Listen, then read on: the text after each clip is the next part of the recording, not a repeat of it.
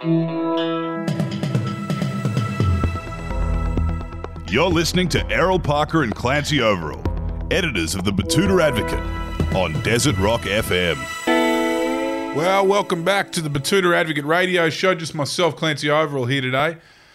What we got here today is one of a dream run of Indigenous guests. Obviously, we've got a lot going on in the news. Turn on the TV or open a newspaper, you'd know that Aboriginal people are obviously the main character of a news story and a political moment that is gripping the country, whether they want to be or not, unfortunately. And that's, resulted in a two-part episode that we did with Thomas Mayo, the MUA union delegate who's involved in the Uluru Dialogue and the Voice to Parliament campaign. And we're also hoping to talk to some of the representatives from the Queensland Black No and hear their side of things. But yes, it all is an overwhelming news cycle, and I feel sorry for the Aboriginal people in the centre of this, like a tug of war, which is why it is such great news that we have the ultimate circuit breaker for the Aboriginal community coming up. Same weekend as the NRL Grand Final, the Koori knockout. I don't think anyone will be talking about politics on the sideline unless it's directly related to the politics involved in selecting sides and who's from who and who's playing for who. Thank you for joining us today, Dean Widders. Yeah, mate, politics is what it's all about with the football, I tell you. You go up there, there's plenty of arguments at dinner tables about who's in what team and should they be allowed to play and why is Latrell Mitchell not playing with his mob. We have all of it, and it's certainly something that we call it knockout fever. Mm-hmm. And a lot of the Aboriginal community in New South Wales, they get it come September all the way through, and they ride it all the way to the big one in October, and it's certainly an exciting time. It's an interesting one, isn't it? It's a record breaker, this carnival. What are the stats there? It's the biggest independent rugby league. Been going for over 50, 51, 52 years now. Yeah. It started a long time ago with 6 or 7 teams down here in Erskineville. Yep. And it's grown now to, it's probably the largest rugby league event in the world. So you'd have over 150 teams up there in Tuggerah this next weekend, and there'll be a men's competition, and they usually get around 64 to 68 teams, or cap it at 64 these days. Yeah. And it's huge. You'll have, I think it's the only sporting event you can go to in the world where a world champion could play against someone who doesn't even play a sport regularly. You won't see that happen anymore. Yeah, for sure. Yeah, it's something about the Aboriginal community with these exhibition matches too. It's the same with the Indigenous All-Stars in the NRL. In what other competition in the world are these blokes going to risk an injury before the season's even started to play with their mob? Yeah, and I think it just comes down to how much rugby league means to our communities and what impact and influence rugby league and its players can have on the Indigenous community. Yep. So we love our football, and it makes a difference to our communities. It brings people together and gives us a voice, and it's something that we're just really passionate about. Now, I want us to talk about that there because, Dean, you are a decorated former footballer of the NRL, Rabbitohs legend, Parramatta legend, bit of time in England as well. Yeah, 3 years over there in the cold at Castleford. Loved it over there. Yeah. And, of course, all your club stuff and all your family stuff. Can you tell us about your earliest memories of rugby league football as a young Koori lad out New England way? Yeah, so I grew up in Armidale. Yeah. And I grew up in Armidale. I was born at the time that the local Indigenous rugby league players couldn't get a run with the teams in town. Jeez, they must have been ordinary. So the teams in town must have been ordinary. Well, they'd play... The stories go that they'd play all year and get them into the finals, and then when they get into the finals, they'd all get dropped and couldn't get a game in the grand finals. Right. So they formed their own team, the Narwhal Eels. Right. The Aboriginal community in Armidale is that passionate about the Narwhal Eels, and it comes from our tribal, the Anawan people. So it comes from our tribe, the Narwhal Eels, and they formed their own team. And then this team became so successful in Armidale that it helped overcome racism. And this is around the same time that I was born, and it brought the Aboriginal community together in Armidale. So I saw the difference that rugby league could make to a community at a young age. Yeah. And I grew up just passionate about it. And then the Koori knockout was what Narwhal would play in, and every year we'd go down in October to They're still playing? Yeah, they're still playing. Yep. Still one of the most successful teams in the knockout. When was the last time you threw on a jersey? Last year. Can you believe it?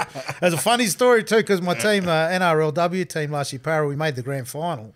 So we had the captain's run on the Saturday, and then I whipped down to Nowra straight after the captain's run, got down there, played my game, and then drove straight back so I could be ready for the NRLW grand final. So I got my game in last year, just had one. That's knockout fever. Yeah, but I got to throw the boots away this year. I won't be playing this year, but I'll be commentating with NITV up there this year, so looking forward to that. That's okay. You're on the panel now. Yeah, so doing the commentary with NITV, and it's been fantastic. I think when you look at the knockout, it was run for so long as just community groups and community teams getting together and running it. And then NITV came on board and broadcast it to the rest of the community. I remember when that happened. I remember there was a moment, there was a before and after of the NITV coverage, wasn't it? You'd always hear yarns about the knockout. All of a sudden, you're watching it. Everyone was watching it. And it's just grown off the back of it now. And it's forced the professionalism of the event to come up heaps, And I'll be in the commentary, and I love nothing better to go there and watch all the young talent that's coming through and to hopefully be a voice for those young footballers and the communities they're from, and talk about blackfella football and the teams and the background and the history of the teams and the clubs. And let people know, let the wider audience know about it. And everyone tunes into the NITV broadcast because it's the Monday after the grand finals, the finals. Yeah. And obviously we'll broadcast all weekend up there next week in Tuggerah. But everyone, you've watched the grand final the night before. The next day you're still looking for a bit of footy. Yeah. You can tune in. And last year the audience got to watch Latrell Mitchell and play in the grand final of the Koori knockout. Yeah, so, it was the first time we saw what will now be the combination that makes up the Rabbitohs. We saw Whiten.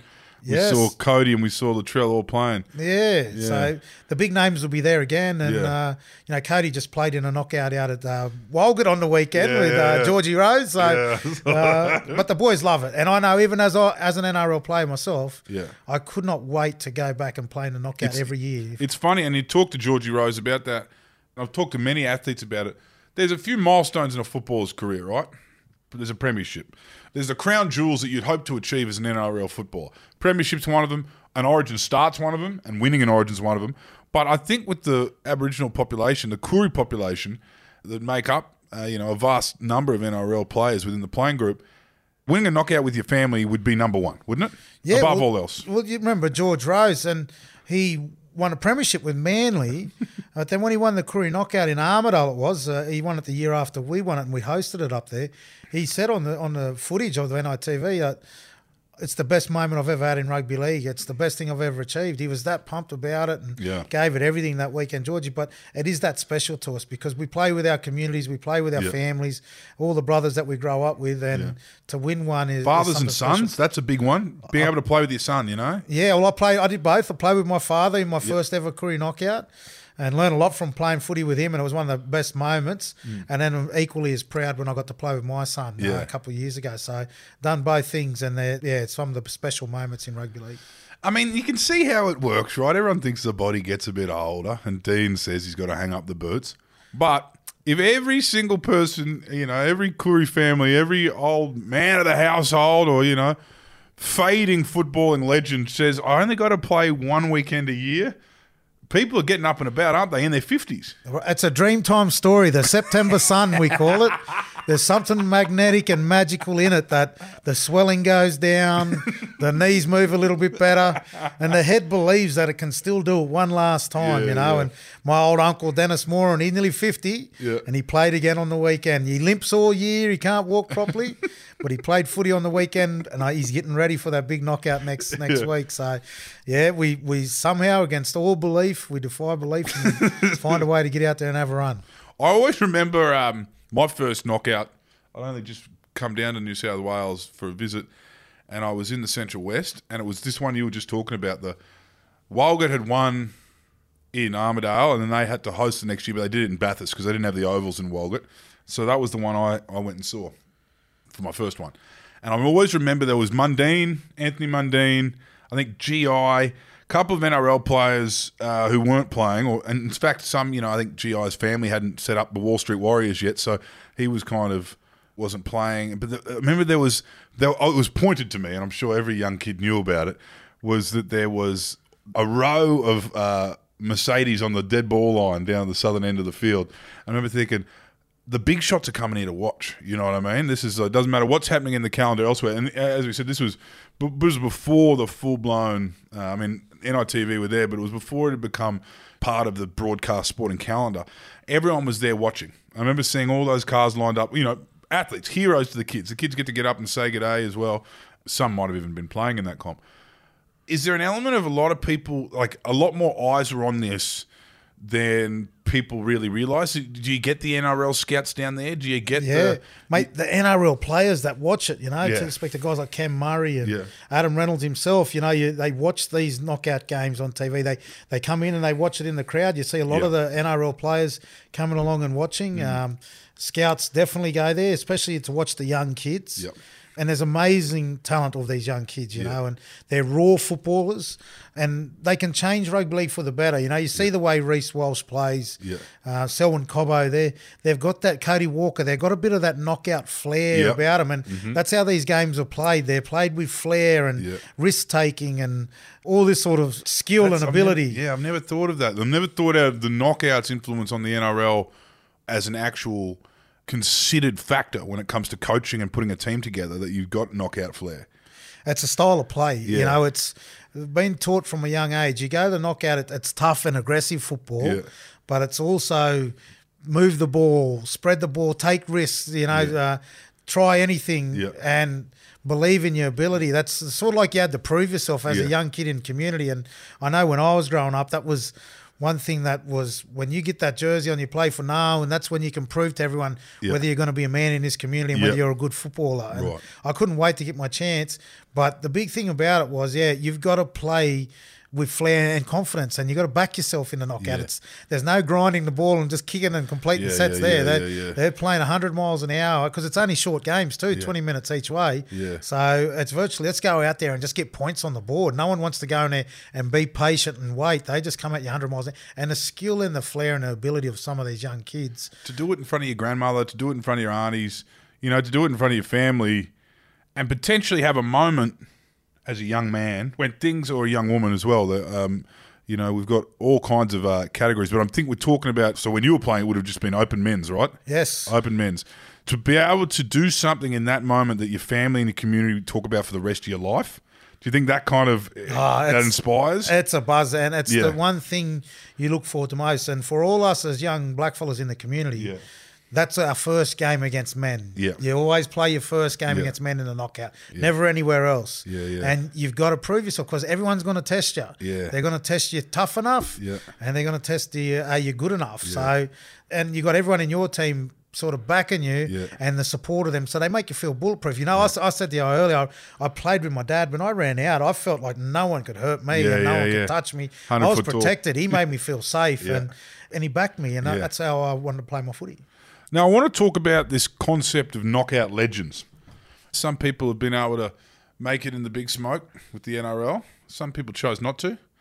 Some people were just missed by the system.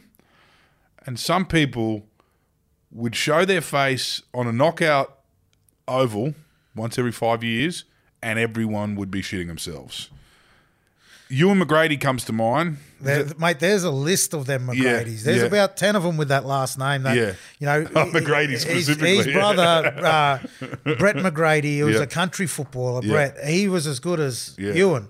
And you've got Ricky McGrady and Jason McGrady, who were two of his brothers that came to Sydney and played, and everyone sort of heard of them in Sydney and knew of their freakish ability. But Brett was as good as anyone back there in Toomala and Moree, and won competitions, and come knockouts, he was the dominant playmaker in their team, you know, with all his brothers, superstars. So the McGrady's fantastic. A guy called Shane Phillips in Redfern was an amazing ball player, silky smooth.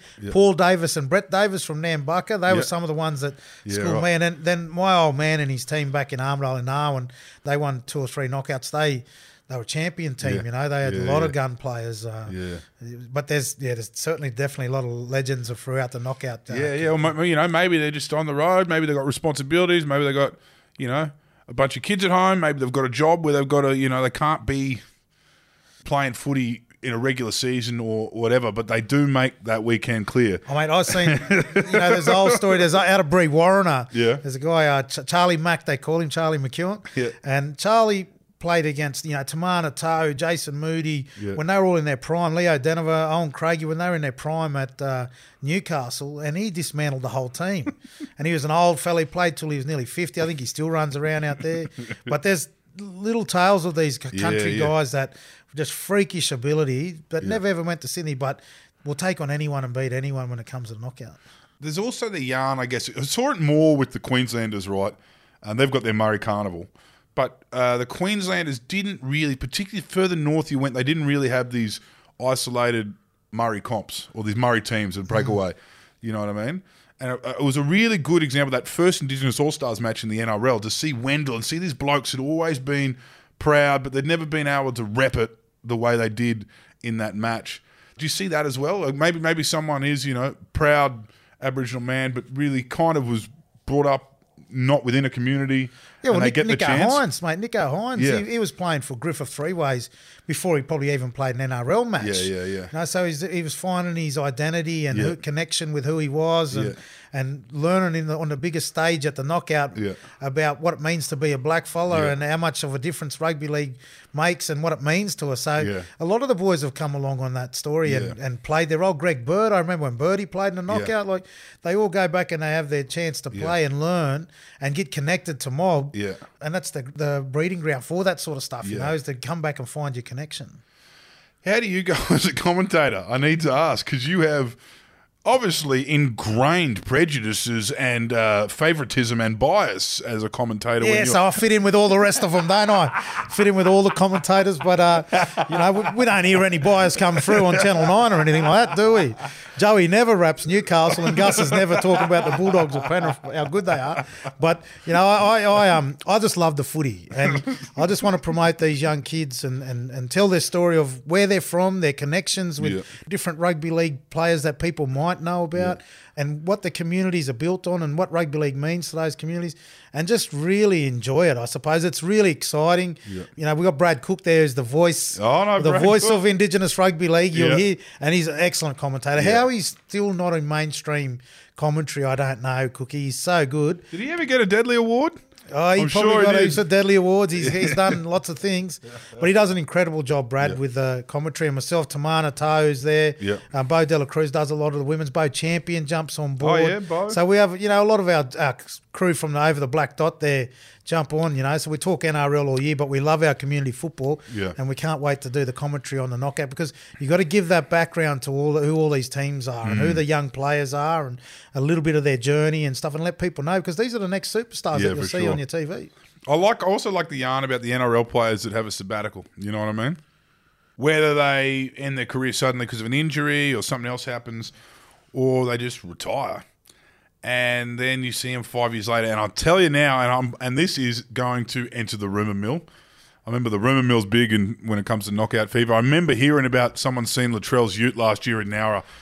That was hysterical, and they didn't know who he was playing for until he put the jersey on. But the rumour I'm going to throw into the rumour mill is I've been seeing on Instagram, Jamal Idris is back in the gym. Yes, well, he's got a team in. I saw that. He's got a Foster team. He's got some sponsorship from the RSL up there in Foster, and I saw he's got a team. So I wouldn't be surprised if he goes and plays. They con all their ex NRL players up, but Dylan Farrell's always one who's really keen in there. Georgie Rose obviously gets down plays. You'll see Nathan Blacklock still running around and doing some tricks. Not too many backflips from him these days, but he'll be there playing. When was Chock's last run? Chock only played probably about 5-6 years ago. I don't know if Chock will have a run. He might. These young blokes play, and that's what it's about. I think that's what draws the older guys out, is that chance to play with your son or to play with your nephew, or to help some of the young boys that you're around in the community and share that passion for rugby league and for the knockout together. So you'll see a bit of it happen, and there's, you count up to 30, 40 NRL or ex-NRL players playing in a knockout every year. It's a great weekend to talk about what sport and particularly what rugby league can do for young Aboriginal people and Aboriginal communities. We can talk about all kinds of different pathways for people. Education, academics, music. You could be a brain surgeon. There's plenty of pathways, plenty of careers that anyone can kind of, we'd like to think that people can go that way if they want to go that way. But sport is a great example for not only financial emancipation for someone, you make a bit of money, but also, it's a good way. And so I want to talk about some of the work you do now when you're kind of working with footballers and, what they can achieve off the field, as NRL stars or as, athletes or, people that are, you could be just taking bonuses, playing club footy, playing resis. Well, you know what? It took a long time for us to knock down the walls of of the NRL, you know what I mean? And especially when Indigenous players first came into it, they were seen more in the athletic roles on the wing, you know, a bit of speed, can run. So the early players were all, you know, and Uncle Lionel Morgan, who passed away just this week, is the first Indigenous player to play for Australia. But him, the Larry Cora was, you know, they were all the flash, Ricky Warfords, they were all the wingers because they could run fast. But then you saw the new breed come through who were the strategy players, the tactical players, you know, the Thurstons. And what do you think happened there? Do you think the coaches changed? I think just the attitudes of the NRL clubs changed, where they started to believe a blackfella could do this. Right. You know, we always had smart footballers. We always had people who played with flair, but they think, and I think this is a unconscious bias that exists in rugby league, is people think that Cody Walker goes from his backyard and runs on an NRL field and just did what he did as a kid growing up in the backyard. Now, Cody studied the game. He studies his opponents. He knows them inside out. He knows his own teammates better than probably anyone in his team does. You know, knows their strengths and their weaknesses. He's on the iPad. He knows everything about it. He watches video. He knows the ins and outs of the styles of play. So, a bit like the black quarterback stigma in America. You know what I mean? And it's the same with some of our players. Josh Addo-Carr's another one. People think, he can run fast because he ran fast as a kid. You can't run that fast just because you're fast as a kid. I was fast as a kid. I don't have that speed. Josh went and did athletics training. He's working. He works hard in the gym. He works hard on his body. He's very disciplined, and that's why you see him run as fast as he did. And I think sometimes that stigma stayed around for a long time. That credit wasn't given. So it's the natural talent. Yeah, natural talent, just playing like you did in the backyard, playing off the top of his head. You can't treat them like professionals. You can't play off the top of your head in NRL. Yeah, right. You know, you've got to be smart in lots of different ways, and Cody Walker is the example of that. And I think, look, while we've broken down that door to get into the playing of the NRL, going into administration, coaching, and executive levels of clubs and the game itself, that's the next door to be broken down. You know, we don't have any Indigenous coaches in the NRL at the moment. No one even on any of the staff at any of the players. I think it's only Travis Toomer at the Bulldogs. That's one out of probably, you know, across 19 clubs with probably 20 staff each. Up to 400. It's you know, less than 1/4% is Indigenous when we make up to 13 to 15% of the game. So we need to work hard in those spaces to create opportunities for more in the game. But also the idea of get an education, going to uni, you know, in between training sessions as well. That's another interesting kind of byproduct and, you know, pro of choosing a career in the NRL if you were lucky enough to be, you know, given that opportunity. I always remember back to Georgie Rose, seeing him coming up the hill to go to, you know, university after training there. He'd go up to Sydney Uni or whatever he was doing. And, you know, he ends up in a boxing promoter space. He ends up in... he's the money man now, Georgie Rose. I like to call him Dana Black. Yes, he's killing it. Big Georgie. But, plan A off the field. Those things, that's changed. I mean, just across the board for athletes, I reckon, and footballers, black and white, over the last 10 years, people thinking you can think about when this ends while you're playing. Well, I always say to players, 2 plan A's. Plan A on the field and a plan A off the field. Not a backup plan, which used to be spoken about a long time. Have a backup plan just in case. No one's going to have a backup plan. We don't have a backup plan for when we go out on a Friday night. You're not going to have it for your life, you know what I mean? So I always say you have 2 plan A's and focus on what you want to achieve off the field. Whether it's, you know, commentary, working in a game, being a doctor, being whatever it is. And we've seen some of our players in business this year. You know, you got Remus Smith running his own business. You've got Alex Johnson writing children's story time books and setting himself up for that for life after. Josh Addo-Carr with his sports apparel. George obviously did his boxing for a long time and his business management. You know, so there's a lot of things that the players are doing off the field, and that's across the whole game. That's setting themselves up so that when they finish playing, they're still able to go out and make a big difference in the community. And we need that from our Indigenous players particularly.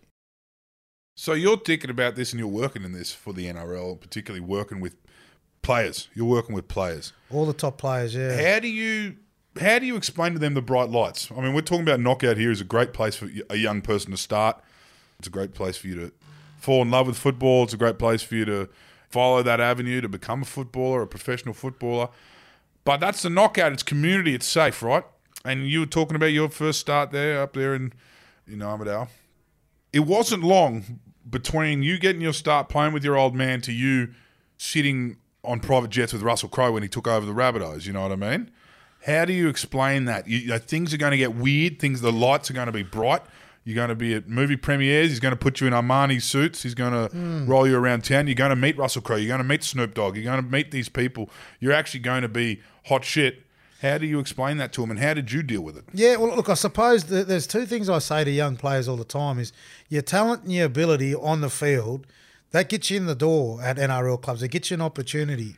But how long you stay there for comes down to your discipline, your dedication, your professionalism, and your ability to adapt and keep learning and growing.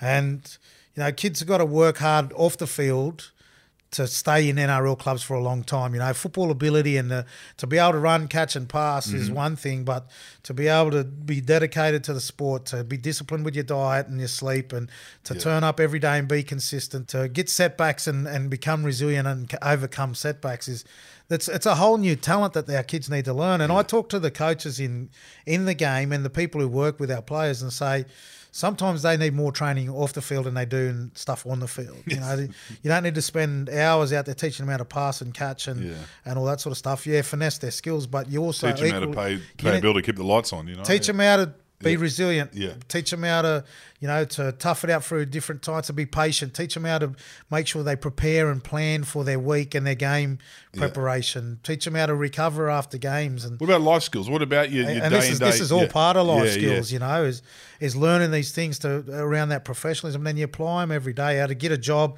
and to have a consistent job, how to stay in relationships, all these sort of things, how to have good people around you, how to... So you think that's what you say more than anything to these kids before you even consider the bright lights that are going to come from a successful career, from stardom. Get on top of this shit before you start thinking about how you're going to handle the girls in your DMs, how you're going to handle the celebrity factor, the being invited to things. 100%. Yeah. Because that comes with it. And look, everyone loves to do that sort of stuff. Yeah. But you know that only comes off the back of all the hard work and the focus that you get. So you got to keep yourself grounded. Yeah. And you got to remember all the little things that make the difference in your career.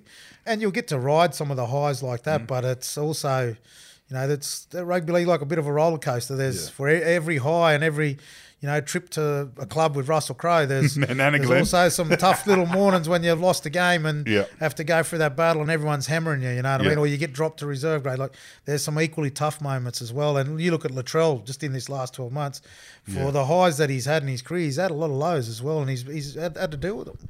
I want to talk about that a little bit. Was talking to Latrell the other day, and it just blows me away how he's able to keep high spirits. Rugby league media, and we said this in the interviews over the last couple of weeks, we had Andrew Webster in here talking about Wayne Bennett and talking about Wayne Bennett's approach to dealing with, I guess, the feelings and the, self-conscious young men. And I don't know how self-conscious young men, which of everyone would be when you're an elite sportsman. You've got to be self-conscious, you've got to have an ego, you've got to have all these different things going on inside you. NRL media used to be able to cover all that, and it was fun. And, sometimes it'd be a witch hunt. Sonny Bill's gone to Toulon. He's taken off on the Bulldogs. Or Mundine was a firebrand in the media. And maybe Mundine knew how to play with the media. He certainly did by the time he was boxing. He certainly knew the game. But it was never really the pile-on like you'd see in the AFL, which you see with the Favola or the Benny Cousins or the Adam Goods. But we're starting to see it in NRL media now. I think it's the way that, everything's going online and they're looking for clicks and they're looking for... they're treating it like talkback rugby league commentary. It's almost like listening to shock jocks nowadays. Have you seen anything like what's happening to Latrell, like these pylons that they put on Latrell? Jerome Luai is another one, but I don't think he's had a full lick of what Latrell's had to cop since he moved, or basically since he became a household name. Yeah, look, mate, I've never seen a player cop what Latrell cops. Yeah. I've never seen someone spotlighted for their performance in a team that's losing, and especially when they're just coming back and look at the errors that they make in a game under the spotlight that Latrell's had applied to him. And I think it's unfair, but I think Latrell's got good support around him, especially through Matty Rose and the crew there. And then Latrell's family too. Matty Mitchell, he's a great guy, Matty, and Latrell's mum. I sat next to Matty at Luke Coombs. Oh, yeah. He was up there having a beer too, eh? Fantastic. And I was there at that Luke Combs concert. Oh, I loved it. Great family around him. He loves his rugby league. The boys get around him, and he knows he's got all the players and ex-players supporting him. Yep. And, he keeps standing up. And so the ex-players, I was thinking that he'll get a message. He'll get a nod from anyone from anywhere. Yeah, we've got a WhatsApp group there. The boys all sort of stick onto it and say, let it help each other out when they're going through difficult times and stay in touch. And whenever we see each other, all the boys, they always make sure they make a point to, look after each other. And everyone knows that Latrell's copped a fair bit more than everyone. And Latrell's a firebrand. He loves a bit of controversy himself. You have a look at him. He had a muck around fight with his best mate in Jack White, and so he's not afraid to say something or stir people up or aggravate people. He's up for the challenge too, but you can see that it would take its toll, and I've never seen that applied to any other player. It would take its toll on your performance more so than anything, I guess. Which basically just goes to show that he's a human at the end of the day. You know what I mean? There's some people that thrive under that kind of, John McEnroe in the tennis. Some people love being the villain. But if that's not who you are, and that's not, and you don't find it, it would drain your energy, Yeah, it'd drain you. But, again, at the end of the day, every October, if you don't make a grand final, you get the chance to put on a real show with They love it. A lot of people say, you see on social media, when these teams get knocked out of the competition, they go, I bet you Cody's organising his knockout team straight away now. And they just start talking about it. And it nearly is true. Yeah. The next day, you know that community's buzzing now because Cody will be back here next week, so he's going to be getting us ready for the knockout. So one I saw was one of the Murray memes that went around when Bradman Best did the shake a leg in the Origin with his brother at O'Carr. I didn't know that Bradman Best was from an Aboriginal family. Was that one that went around? Who's he playing for? Yeah, who's Bradman playing with? And he's up there in Newcastle, and they always blame the Newcastle Yowies is the flash team. They always get all the big names. They call them the most stacked side. So everyone's going, I bet he's playing for the Yowies. But we had him on Over the Black Dot a couple of weeks ago, Bradman, and he said he's going back to Tingha to play if he plays with the Tigers. With the community back there, which is where his family's from, So I was about to ask you about the Tingha Tigers. That is one of those urban myths that exists in rugby league, particularly in the bush. It's not a big town. No, it's a town of 200 people, not even that. 200, not even 200 people, but they produced, Owen Craigie, Nathan Blacklock, Preston Campbell, Peter Ellis, Jaden Campbell now, Bradman Best, Greg Inglis's family's from there, Albert Kelly's family's from there. So they're all connected to Tingha, so it's amazing. But look, there's this Blair family up there, and they talk about... And it's a lot of Owen and that's family, Preston's family. And they talk about how good the old fellas were that played, that they should have played NRL, the old grandfathers and stuff like that. And that's where they all get their ability from. And they're freakish players, though. They all come from that same line. Is there a few towns like that, like what's in the water here? Yeah, well, you look at Walgett, the Rose brothers, Ricky Warford. I think they got the record, Walgett, for a little town. Yeah. They've won the most of the Koori knockouts. Moree's another one. McGrady's from Toomala. Oh, every town's got their star players, man. They've got their abilities and they got their family names that, up in Armidale, it's probably the Widderses, the Morans. They've been big names for a long time up there, produced a lot of footballers. So. We got Walkers as well. I mean, what's that? Not exactly Northern Rivers, but, we're Cody's family. Casino that way. Yeah. Donnie Walker. Yeah. There was a lot of them, a whole heap of Walkers up there. Tabulum, they were fantastic footballers, and geez, they were a good, pretty team to watch. Tabulum, always a tough team, but just knew how to throw the football around. And Cody, that's where his family's all from. So, is there any untouched surface of New South Wales? Broken Hill and Menindee had a team in it. Menindee's had a team. That's what I'm wondering. You can just look, Wilcannia. You can't go further than that. They've had a team in the knockout. You can go down to the border and Albury. I was thinking those kind of ones. They have teams. They come. And I was at Victoria in Wodonga there one time, and they were telling me about different sides that played in a knockout from Victoria that crossed the border and come and play. So rugby league reaches a long way. You go all the way to the north. You'll have Mungandai, all them border towns, Colorado, Burke, Brewarrina, all the way out to Menindee and Wilcannia, Broken Hill. They all come to the knockout at some stage. They've all. Because I was thinking that with the South Coast, right? They won 2019, South Coast Cockatoos. And that was going to be the 50-year anniversary. They got to host 2020. Obviously, COVID pushed it back a couple of years. But was that the first time they'd been put together? Yeah. South Coast? First time the South Coast. Well, they always had different teams down there, but this was like a South Coast representative team that brought all, probably from Wollongong down to past Nowra, brought all that mob together. And they're talented footballers down there, So a few towns to pick from too. Yeah. So a big mob to pick from down there, and they came together and they had a great side. And they won it to take it down to Nowra. Yeah. And then at Newcastle All Blacks won it last year to take it back up here to Tuggerah to run in their local area. So if you win it, that's the dream. If you win it, you get to take it back to your hometown. Yeah. And the whole state focuses on your town for the next 12 months. And then if your town's too small, you got to pick another town that'll have you. Yeah, well, that's the case, because even we ran it in Armidale once. We won it a few times with Narwhal, and it's too big to run in a little town like Armidale now. It's just really too big for Armidale. Too big for Armidale. Dubbo pulled it off. Tamworth and Dubbo, Albury, Wagga. Tuggerah's massive. The complex they got up there is excellent. The facilities are brilliant. Yeah. Now it's struggled because it was so small. It was a big ask for them down there. People had to stay all the way back up to virtually. Some people stayed in Sydney and drove down there. It was just the accommodation. You need books out for hundreds of kilometres in all directions. So Newcastle's hosted a fair few now. Like you said, Bathurst and Dubbo. Dubbo's a really good spot for it. It's been tremendous every time it's been in Dubbo. I need to ask now. I've asked plenty of questions for the layman sitting at home that knows about the knockout but doesn't really know the go. But now I'm someone who's been watching it for 10 years. There's questions I need answered as just a humble white fella. Can you explain these memorial teams to me? Explain to me the types of teams. Obviously, you've got your mob, you've got your team. So you'll have the big community teams like, the Moree Boomerangs, the Redfern All Blacks, Laparoos, Panthers, Narwhal Eels. They've been there for a long, long time. They'll be there. Walgett, they'll be there again year after year. They've been there for nearly the whole 50 years. They'll be there for the next 50. They just keep wanting to play those communities.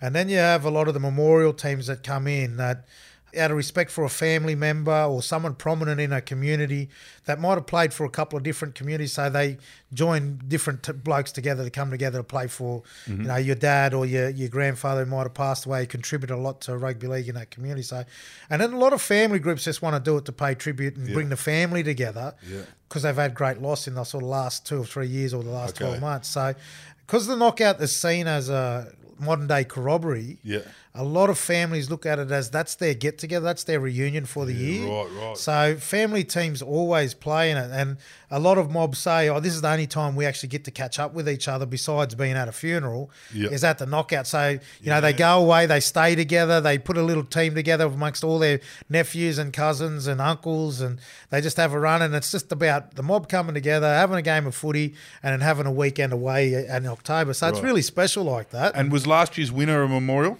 No, last year's winner was Newcastle All Blacks, and they did have a memorial for their pop. Their pop was a prominent man up there in the Newcastle community, Bill Smith, and the team. He did a lot for that team over 30, 40 years. But it wasn't an official memorial. And a lot of his grandsons and his sons were sort of running it, so they played respect to him. But it wasn't an official memorial team, but it's a club playing tribute to someone. Yeah, so I saw the memorial teams. I saw a lot of shirts, of people that have passed away, and you put together a team. Do they stick around for long, or is that more of a one-off Most thing? of them one-off, Most of them will have a one-off and play together and enjoy that and pay that respects, and then that's usually when it stops, just after that 1 year. And then I saw another one where it's like a mission, like a particular, not so much a town or a community or a mob.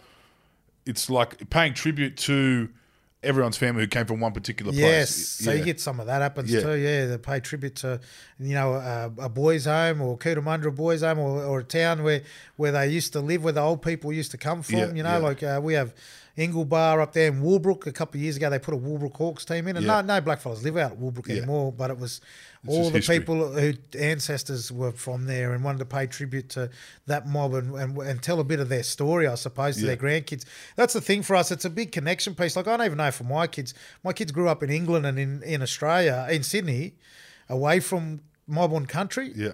So when we go back to the knockout, that's what I tell my son who he's related to. These are all your cousins here, and these all you're playing with boys who you're related to. And my daughter even got to do that on the weekend. She went to a smaller knockout in Lismore, and she ended up playing with a team that she didn't know, but she was related to most of them. So she met a lot of her cousins there through football. Obviously, NITV's coverage is elite, but I do think there's something. I think there's an ESPN 30 from 30 on this phenomena. That is a completely Aboriginal owned and operated and run. And we opened with politics, right?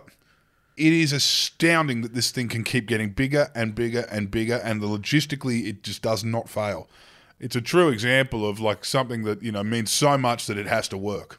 I think it'd be interesting to see it. As you said, it's too big for Armidale now. Well, that's a university town. But it's a huge event. Like over nearly 150 teams, and you're playing for 4 full days of footy. And bro, it's the only event that a big town like Dubbo, KFC will sell out a chicken. Yeah, I heard that. You don't get no chicken left in any of the KFCs around there. I heard Mudgee was getting the call up, we need supplies. Yeah, they need supplies. McDonald's runs out of burgers, everything. Like stuff that doesn't usually happen in communities will happen at the knockout weekend because it's so huge. And I remember at Leichhardt Oval, they were talking at one time there that there might have been 15,000 people there on one day when Redfern ran it there a few years ago. That's how big the crowds go there on the Saturday. It just gets packed, And I expect Tuggerah to be exactly the same next week. Yeah, well, I look forward to it. Who are your tips, aside from your own team? Who are your tips? Who's looking good? Well, I think Walgett last year, the WAC team, which George Rose played and Latrell Mitchell played in, Benny Barber played in that team last year. I'm predicting them to go close. They made the final last year, got beaten. Yeah. They'll be one of the teams. It depends where Andrew Fafita plays because apparently he's taken a lot of the Sharks boys with him. Really? So, I've seen teams, Will Kennedy, Jesse Ramian, Andrew Fafita, Wade Graham, could all appear in the same team. So you can imagine three ways. You can imagine that three ways team. They've had some great sides over the years. They're gonna be strong if Andrew plays there. But this is what the excitement's about: is that you actually don't know who's going to play for who, right up until you see them run out on the field. So you don't ever sort of count it off. But mate, there's a lot of country sides. But I'd say Walgett will be one of the favourites. Newcastle Yowies will be really good. Last year they went out really early, but they're always a spectacular team. And I'm hearing that Tyrell Sloan and Bud Sullivan and a few of them guys are going there to play, and that they might have Bradman Best and a few of them Newcastle the guys and Edric Lee and Branko Lee and all that play for them. So you just don't know. But the Newcastle Yowies, Walgett will be two of the teams. And Josh Addo-Carr's got his own team in the Sydney All Blacks. Really? So it'll be interesting to see that. They've been training hard. What's this, a rebel team? Or he's got that young Tyrone Munro there from... And it's a lot of the boys from Redfern, La Perouse, Waterloo. So not playing Redfern? Not playing with Redfern. They're coming up with the Sydney All Blacks. So not the Redfern All Blacks, the Sydney All Blacks. And I think it's to get more of the Sydney boys in. So they'll be a red-hot team too. So it'll be interesting to see how they go.